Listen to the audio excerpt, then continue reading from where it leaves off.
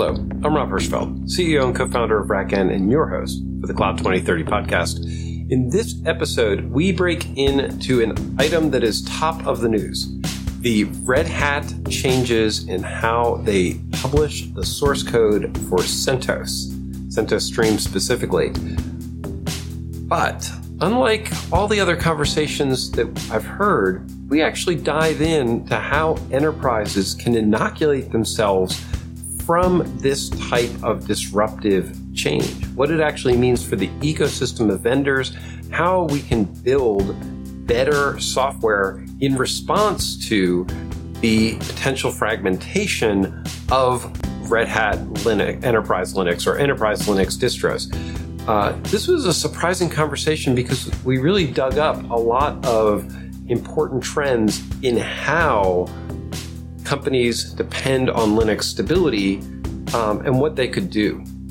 If you are in this boat with all of us, looking at how to have stable, long-term, secure infrastructure using Linux, you will love this podcast.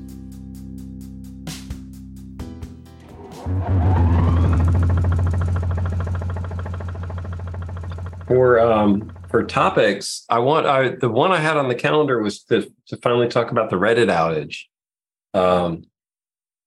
But with the CentOS changes, I'd be happy to pivot around and talk about that if we'd rather discuss. And SUSE just entered the fray on that. Yeah, I saw about that. And Oracle also entered that fray. I haven't seen what Oracle said about it. I'm super curious. Yeah. I'm paraphrasing, but they essentially chastised IBM for closing their source. Okay. Which is quite rich coming from Oracle. But yeah, now at least on the PR side, Oracle is the champion of open source. On their own PR side, at least, yes. Oh dear, that is actually ironic coming from Oracle. Very, very. But yeah, so are they doing anything more than just wringing their hands and saying we were upset? I mean, at least SUSE is putting $10 million into helping maintain a distro, and I haven't seen if Rocky or Alma or Oracle are like actually agreeing to collaborate around a repo set. That would be ideal. Essentially, I posted the article here from the register. Oh, cool. But see what the Reg has to say. Yeah. My take on this is that Oracle is worried about their upstream sources because they themselves are enterprise Linux distribution. Mm-hmm. So they're at least in my opinion, they're mostly just saying like, hey, Red Hat, let us continue using your source code. Yeah.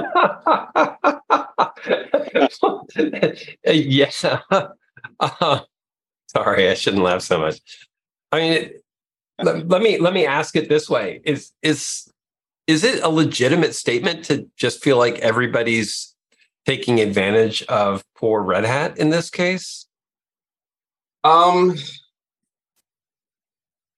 know I'm being provocative, but on purpose. I would say yes and no. So it's legitimate that people are using Red Hat's source for free and redistributing it. Okay.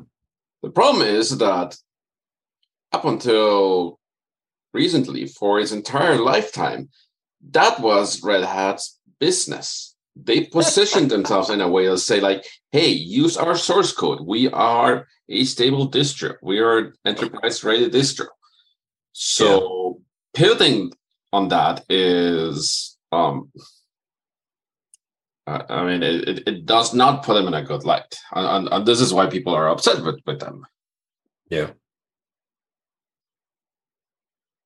Well, and I have no idea how much business they actually lose to these clones. I suspect it's pretty significant. And I also know they do put a ton of engineering into what goes into that distro. So there's a part of me that's like, okay, I get it. You're maintaining an enterprise distro and you're making sure that everything's right. But the only thing that makes their version, God, I don't want to. I'm not going to try and rehash the whole nuance. Although at some point we'll end up discussing it. But the only thing that makes their distro I was going to say that makes their distro canonical. Sorry, that makes their distro the distro is the fact that it's Red Hat's and people subscribe to it and have the enterprise right there. Otherwise, you're just back in the, I'm using the same kernels line for line, but all the other stuff they have, if you're going to be back to slight variations. From a business perspective, the main appeal of Red Hat is that you have fairly reasonably responsive patching cycle, right? Where if a CV comes out, Red Hat is much more reliable in patching them. Like particularly when they're not severe CVs. Ubuntu largely depends on volunteer package maintainers. Okay. And as a result, for vulnerabilities that are considered insignificant by the package maintainer, they may not be patched for years or until the software or like the new version of the software is included in the next release. How much of this is package libraries? I guess a lot of what you get with a distro is not just, here is the OS, but here's all the packages and auxiliary components that go into installing it. A lot of it is the backporting side, I think. Okay. And I suspect also, like going on a sideline, but I suspect also this is one of the reasons why Ubuntu is putting their money on snaps, because it allows them to provide up-to-date packages without having to backport software. So I didn't realize that was a benefit of snaps. Okay. Well, I mean, it's a benefit of the snap and Flatpak distribution model is that, well, you can have a much faster update cadence without breaking your release. Because if you have Snap or Flatpak that has a dependency on a newer library version, you can install it inside the Snaps context. Oh, okay. Without affecting anything else that's installed. Like you bypass the dependency hell. That is a significant advantage. Yeah. Okay. But yeah, so going back to Red Hat, so they are one of the archetypical stable distros. Like, things don't change unless they need to. And again, like Red Hat has been really good at providing backports, at providing patches, particularly on the security side of things, which is why they are well respected as a distribution. Right. But what they yanked was literally access to those backports. Because if they fix something, you're going to see it in stream. Yay, everybody will see that. And the new version should actually stay in pretty good sync, but those backports are going to become invisible. And that's where your people I mean, they're gonna start guessing. Exactly. And which could be, it's not going to be exact. That would be almost impossible to do. Which again, from the business side of the thing, it is understandable that a company wanting to make a profit would want to restricted access. Unfortunately, like those are GPL packages. They are. I don't know if contractually is the right word, but they are obligated to release that source code because they're modifying a GPL piece of software. Right.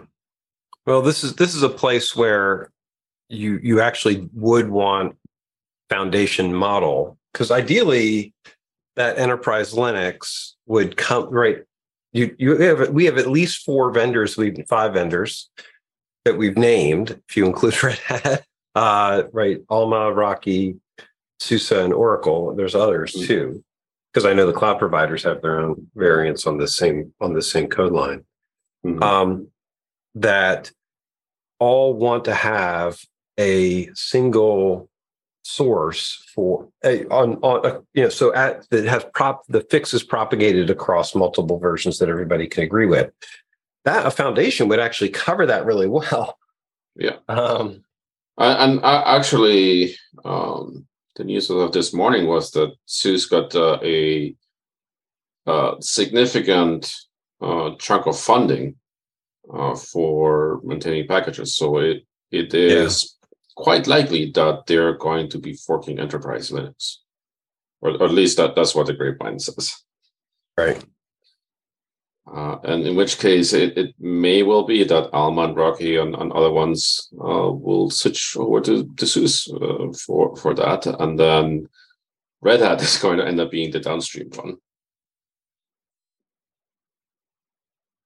I think that would be fascinating. I would,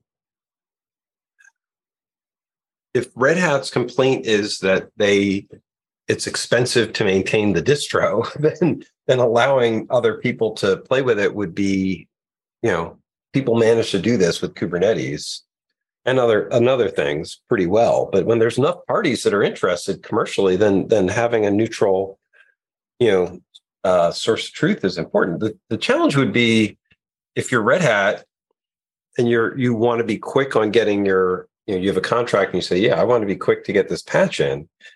You can get into a challenge in a shared code model where different people want to put the patch in different ways. There's an argument about it, and it takes a while for the patch to land. Yeah. This may also set the stage for different types of distros to take the forefront. Like that, there's been several experiments with like immutable core distros, distros like NixOS, which essentially make the need to have snaps or flatpaks redundant.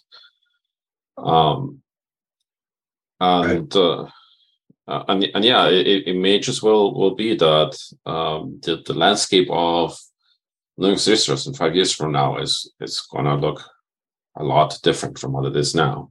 I think that's a safe statement. I have trouble believing that the immutable distros are, from an enterprise standard, I have trouble seeing them as getting the adoption because of where the burden goes.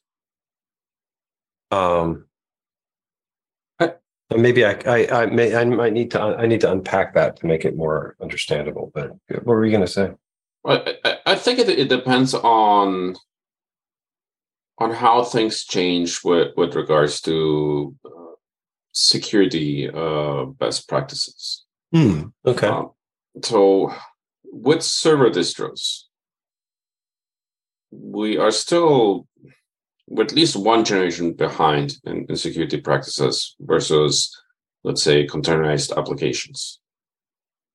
Like the big revolution with containerized applications was that you had a very good way of limiting the blast radius of vulnerabilities. Right. And and it's been and server addresses have been. I don't want to say dragging their feet, but they've been slow on the uptake on some of these approaches. But in many cases, with good reason. Like when you have an LTS release that you need to support for 10 years, you just cannot make changes to it that quickly.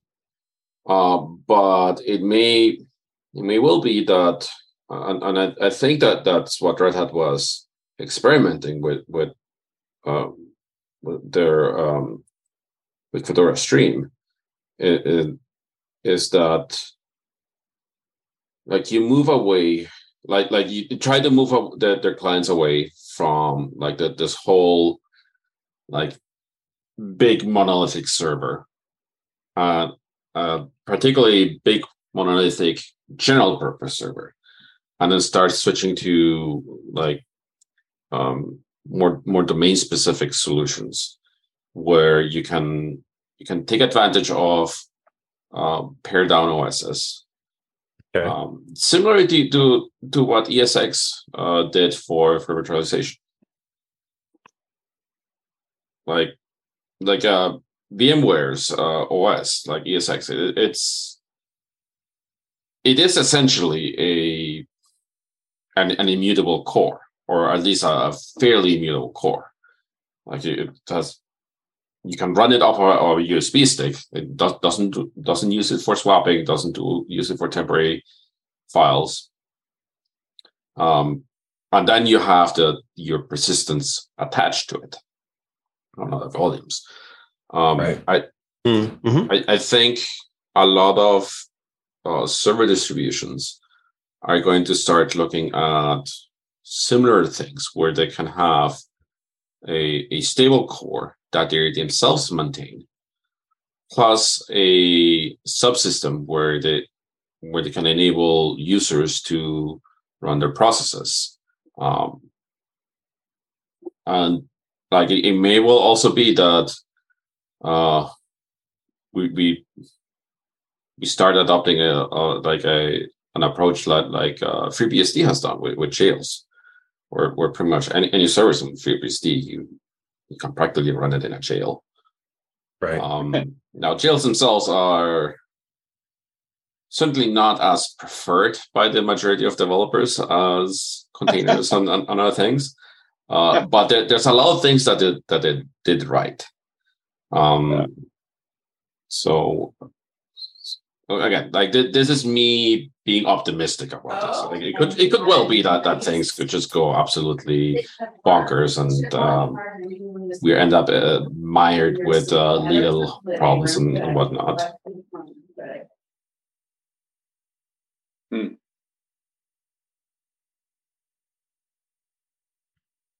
Sorry, yeah, I have some background noise. Here's where I get I like the way you're. I wish enterprises could easily do what you're describing. It's funny because they actually have, like, some of our customers have to do this, like with VMware. VMware has this, you have to build your own ISOs to inject specialized stuff into those ISOs. But they really, really struggle with it. And it's a pretty manual process for them, just for that one product. And we know this because we inject in our current versions of VMware control stuff, we inject a version, and we produce a sort of a standard ISO that people can use. But some, a fair number of our customers build their own ISOs, but it's a totally manual process for them to do that. And they get mad and upset, and VMware is always trying to change it to be more packagey, which is hard. The thing that I feel like keeps people from doing that for enterprises is they get into these situations where they have vendor dependencies that they have to add, usually as an RPM, into a kernel. Like they'll build it, they'll certify it, they get.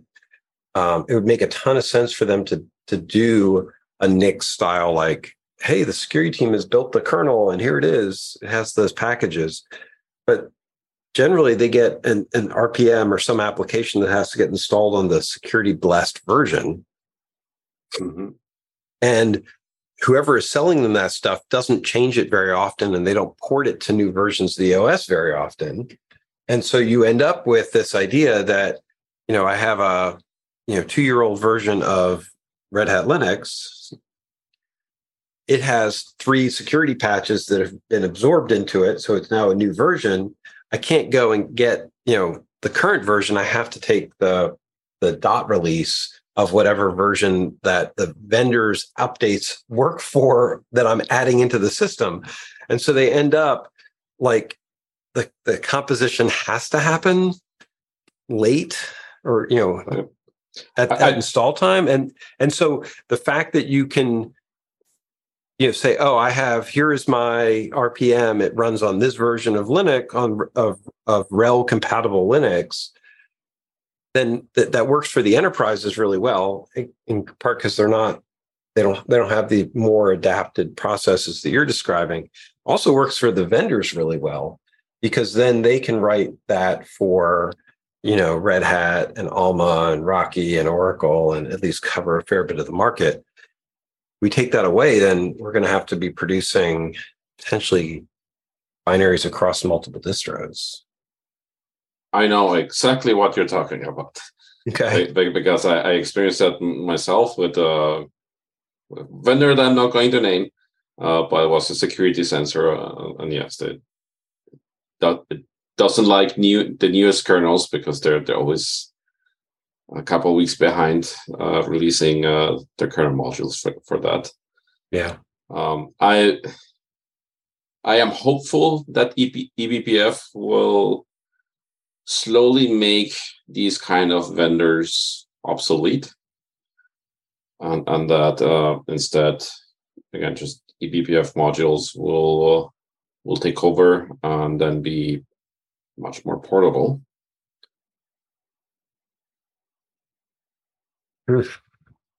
It's definitely already happening in the Kubernetes world.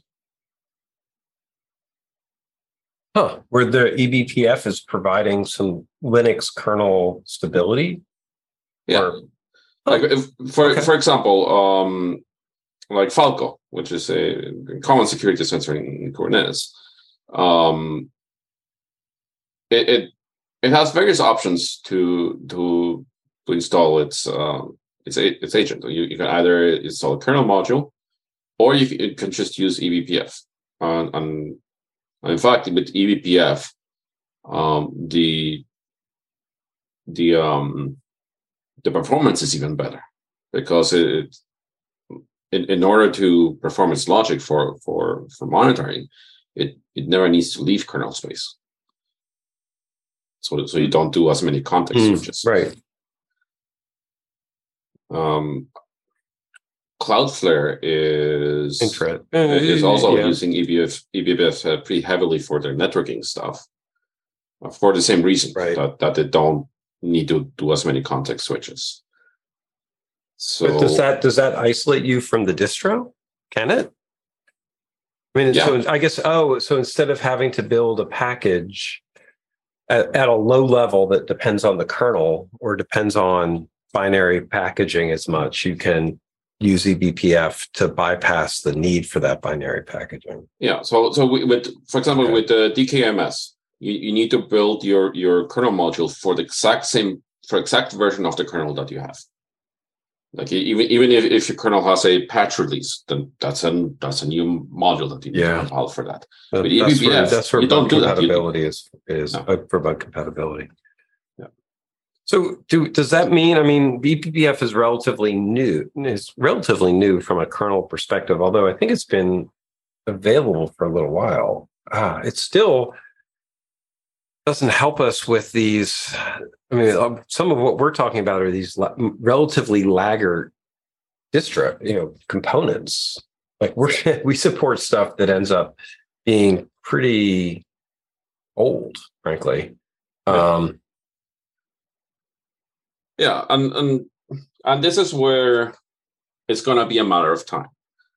So So once all of the LTS distros support eBPF, so let's say we're 2023 now. So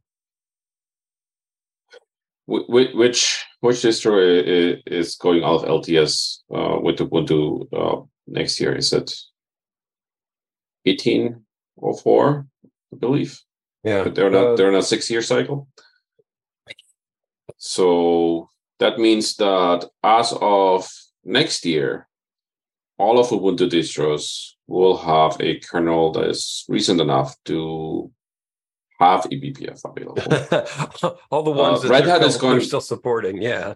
So I mean, if someone is running a version that is out of support, well, then they're not going to get patches and fixes anyway. The interesting thing to me is like conversations I've had in the enterprise, people they actually want to try and run faster.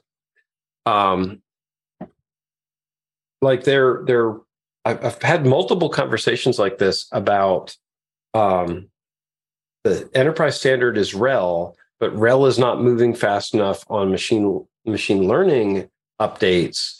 Mm-hmm. So they have teams that are bypassing the security approved Linux, running in the cloud where they can use Ubuntu or Debian-based systems for AI workloads.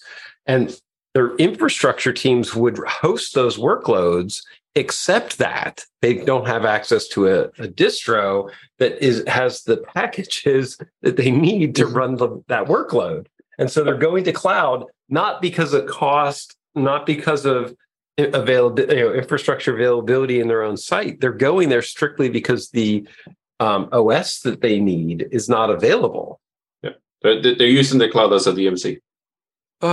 And the crazy thing here is that we're sitting here worried about how 3-year-old versions of CentOS Red Hat are going to be propagated in the community, and the enterprise people I'm talking to are actually like, I need to figure out how to not be using 3-year-old versions of Linux. Yep. Well, this is why. Yeah. Like this is the kind of thing that I'm getting a sense is happening a lot more often, and much of this has been spearheaded by the revolution in containerization. Like this is the release cycle of containerized applications bleeding back into stable server distros, and this is why I think that we're going to see a significant change again with big paradigm shifts like NixOS and potentially even like Amazon's Flatcar and stuff. So these are going to be and this just with the immutable cores. There is nowadays a much higher demand to be flexible than there's a demand to be stable. And one of the lessons learned from containerization is that, like, if you update often and fast enough, then it is okay to break things every once in a while, because you can recover from it much faster. Well, that would be the way if you had distros where the fixes were getting implemented in different ways, you would, if you found a bug, you would hopefully be able to incorporate, go back to the vendor and get that change fixed or something like that. But our experience has been, it can be incredibly hard to get new builds of anything from vendors, even that are actively selling or actively maintaining software. Like I'm starting to find that we do a continuous release process on that is very unusual. The fact that we can slip in a change almost immediately and have code available in an hour or two that incorporates the fix. Mm-hmm. Most of these companies, like if you found a bug in something, it might take months to get something to a way to fix it. I think And one of containers would the help, but yeah. I think one of the things that is going to be a driving factor in changing this is that governments now have a much different stance on security management. Because unlike 20 years ago, you can no longer assume that your systems are isolated. Like for the most part, systems need to be connected. Like information is much more valuable than absolute isolation. So there is a lot of push to modernize and revamp the requirements that governments are putting on the vendors that provide solutions for them. One of these that was it was debated whether it was going to happen this year. It hasn't, but it's still looming there on the horizon. It's like software bill of material and just the a much higher patching cadence. So if governments start changing their tune and say like, this needs to be patchable within, let's say, 30 days, which is a pretty good standard. Right. And you no longer get an exception for this, then the pressure is going to be on the vendors to change. Because if the vendors don't change, then the users aren't going to switch to a different vendor. Like right now, there's a lot of inertia, but there's only a certain threshold at which the inertia is no longer practical. Yeah. No, and this is where Red Hat being the dominant has been. They've been able to enjoy some behaviors that in a more open or a more diverse market might be different.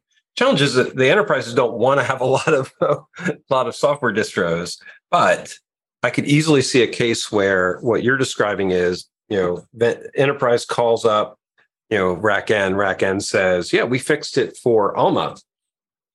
Right, this is our primary discovery image is based on Alma. Yeah, we fixed that in Alma. Is last week before you called us up, and they're like, well, but we're using the Centos version of that, and we're like, we don't have access to that. We can't get that. We're using RHEL. We're part of this thing is we're talking about supporting a RHEL discovery image for this reason, and we'd be like, well, we can't easily fix it in our RHEL version because we don't have access to the sources to run and test that to release version that you built. I mean, our solution is going to be there. We'll do this with an automated build. So at that point, it would be like, yeah, update the sources and rebuild, and that'll be faster. But we wouldn't do it by default. The way you're describing, we'd have to be driven. But that could actually prompt these enterprises to say, you know what, maybe we should switch to Alma or Rocky or Oracle or SUSE. Yeah. Or perhaps to a distro like Ubuntu, like if Ubuntu's gamble with snaps pays off, which is a big if because snaps are not very well liked even by me. Progress. Yeah. But if that gamble pays off, and snaps become better adopted, then they have a very good platform for providing or letting vendors provide a solution. Let's say, like, okay, here's a snap package that I'm releasing, and any distro that uses snaps can just install it. Doesn't matter whether you use Alma or CentOS or Debian or Arch, as long as you have snaps, you can install it. Flatpaks has shown that it works.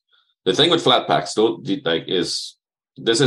Flatpaks are entirely for UI-driven applications. The one advantage that snaps have is that you can also produce snaps for command line applications. Like your entire command line tooling can be distributed that way. This is one of the advantages that NixOS has, is that essentially they've built that model into their own package manager. So they don't need a solution layered on top like snaps. Then the nice thing also about Nix is that you don't need to install their OS to use Nix. Like you can install Nix on another OS and start using the packages that way. So this might end up again. It's an opportunity. Sorry. It's an opportunity for companies to come back and put in some Nix packaging, or for people internally to advocate more. Yeah. But we're ultimately, I think, talking very similar stuff, which is enterprises who are consuming Linux should have some degree of build process for their distro. It's interesting. I was going to write. Maybe I'll add the CentOS pieces into this. I was going to write a blog post about the power of building from raw materials. And so part of what you're describing, I think, is actually a legitimate thing. It's like,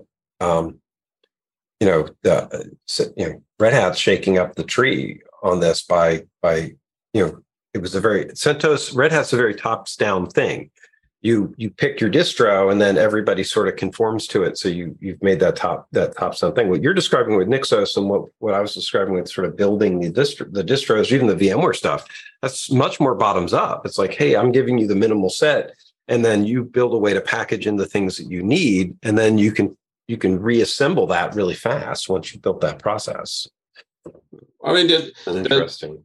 It's more I like to liken this more to the way that we have it right now, at least in terms of software distribution, is similar to object-oriented programming. So everything is self-contained. Everything builds upon each other, and it's containers within containers. With things like Flatpak, with things like the Nix package manager, what we're starting to see is a cross-cutting across distro families, where you no longer have to say like, okay, I'm going to pick an RPM based distro or a deb based distro. You're just going to say like, okay, I'm going to pick my distro, then I have the package manager and then happens to be able to just install any of the on any of these OSs. And then it can install any of the packages that are provided by that package manager. And what this gives, like this is beneficial on two sides. As a user, you can say like, okay, I know that my packages are available no matter what OS I pick, so I can just pick my base OS based on certain requirements, whether it's kernel security, whether it's performance, or whatever. Mm-hmm. As a package maintainer, that's another advantage for me because I only need to release one version. Yes. No, it would be from somebody who is depending on the Linux community, then you're being independent of versions is a very big deal, and would help. Boy, that. It's interesting because do you think Red Hat, in some ways, because of this sort of ecosystem that they've built and then now defend, are suppressing the Flatpak and Linux, right? Like they don't have as much motivation to get people out of this idea that they have to have subscription to maintain very long-term support versions of the operating system. These walls could fall down much more than I'd been thinking. I don't know if they have been suppressing or even have the ability to suppress, but they're certainly. I don't think that they're going to be friendly to it. Like Red Hat, its main appeal has been that it's been a very well integrated software in that each like I don't want to use the word created, but it is still it is a very consistent experience with Red Hat. They've been capitalizing on this, and of course they've made themselves a name for being predictable. So they still have that going for them. Right. But the thing is that the appeal of predictability is still there, but the value of predictability has gone down.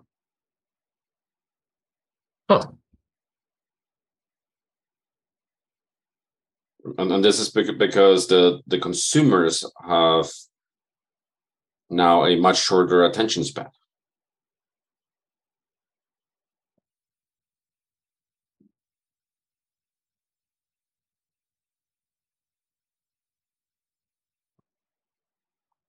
Interesting. It's shorter attention span or a smaller blast radius? Maybe that's the same thing. I'm thinking attention span, mainly because the appeal of stable software has taken a backseat to the appeal of features. Okay, fair enough. So, and in many cases, like adopting new features is no longer driven by the technologists who are like, oh, this is shiny, I like it.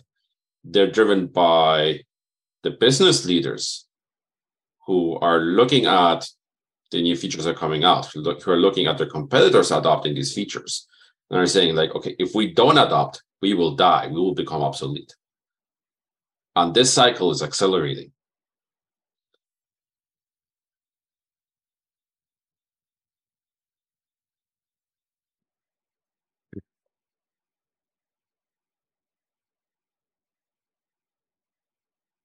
Yeah, I keep hoping we're going to pull back and invest some in stability and technical debt and all the things. And some of this stuff would, though. I mean, what you're describing, a lot of the vectors for those things to be problematic are in the new features that people are adding. So the faster we can iterate those, and the more flexible, while keeping the base intact and moving. Yeah, the cat's out of the bag. Like the cycle of adoption of new features is not going to slow down. But the best thing that we can do is shorten the lead time that we need to guarantee that new features are considered stable. On like things like source pool of material, things like continuous applications to reduce the blast radius. I'm not even sure that you would right. I wouldn't say stable. I would say that the best outcome is that we are able to continuously deliver, so that the stability is actually in a continuous delivery stream, not in a vault with a lock that doesn't change very often. No. But by stable, I mean meets the SLIs or SLO. Okay. Like you if your system is up 99.99% of the time, okay, and you can guarantee that by keeping the latest version and updating frequently, then you can do that. You can bring in the new features, and you can still maintain your SLA, and you can stay ahead of the curve in terms of relevancy. Right. The thing is that Red Hat has made their business model to avoid that kind of thing, because up until very recently, like, stability was only achievable by not changing things very often.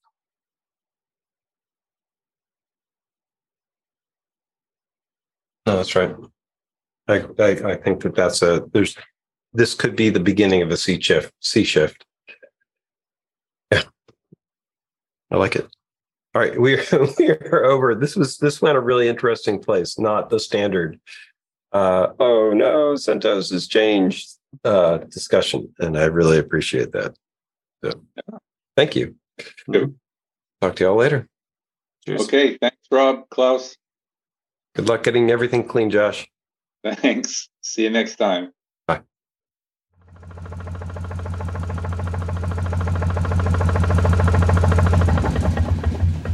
Wow, what a great conversation. There is so much to unpack in this episode where we talk about ways in which you can improve the stability of your infrastructure without locking down into long-term stable, and what the industry is doing to create more opportunities and potentially things that you could be doing, or ways that you could be asking for vendors to deliver software to improve your stance and posture against potential changes like this.